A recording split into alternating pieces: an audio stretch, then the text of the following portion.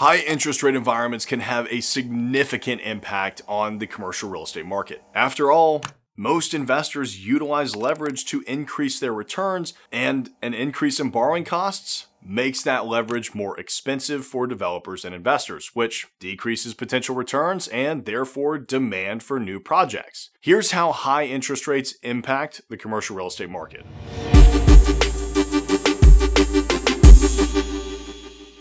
Investor demand slows. When interest rates rise, it becomes more expensive for investors to borrow money to build or purchase properties. This increase almost certainly leads to a slowdown in the construction and development of new properties because developers may become hesitant to take on the added financial burden and project risk that higher interest rates bring. Additionally, high interest rates also make it more expensive for investors to borrow money to acquire new assets, which leads to a slowdown on that front too. Think about it. All things being equal, every dollar returns less in a deal where your debt payments are more expensive. So that leads to decreasing property values. Investors have a specific yield or cash-on-cash return target that they need to hit when they're investing in commercial properties. If interest rates increase, the only other lever that can be pulled for them to hit those returns is a decrease in property values. There's typically less demand for properties because of these increased borrowing costs, fewer new properties going under construction, and fewer buyers competing on these deals, causing a shift from a seller's market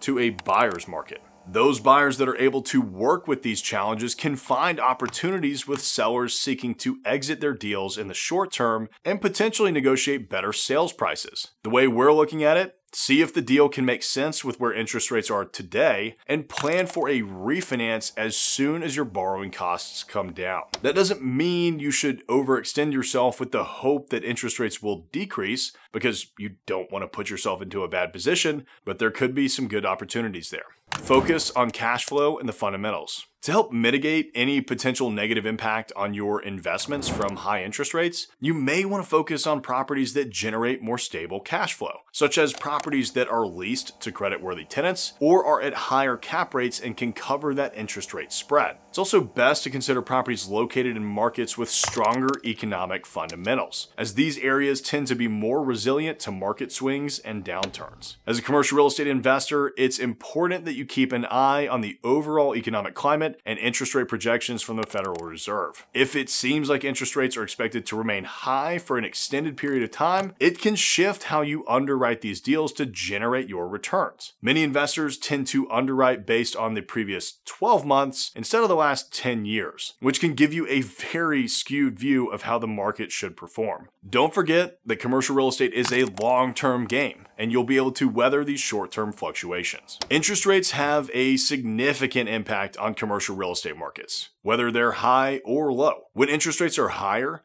investors can expect to see slower growth fundamentals and potentially lower property values during these times due to decreased cash flow opportunities. However, by being intentional about acquiring properties that generate stable cash flow and are located in markets with strong economic fundamentals, you may be able to mitigate any potential negative effects, at least in the short term, of increased debt service.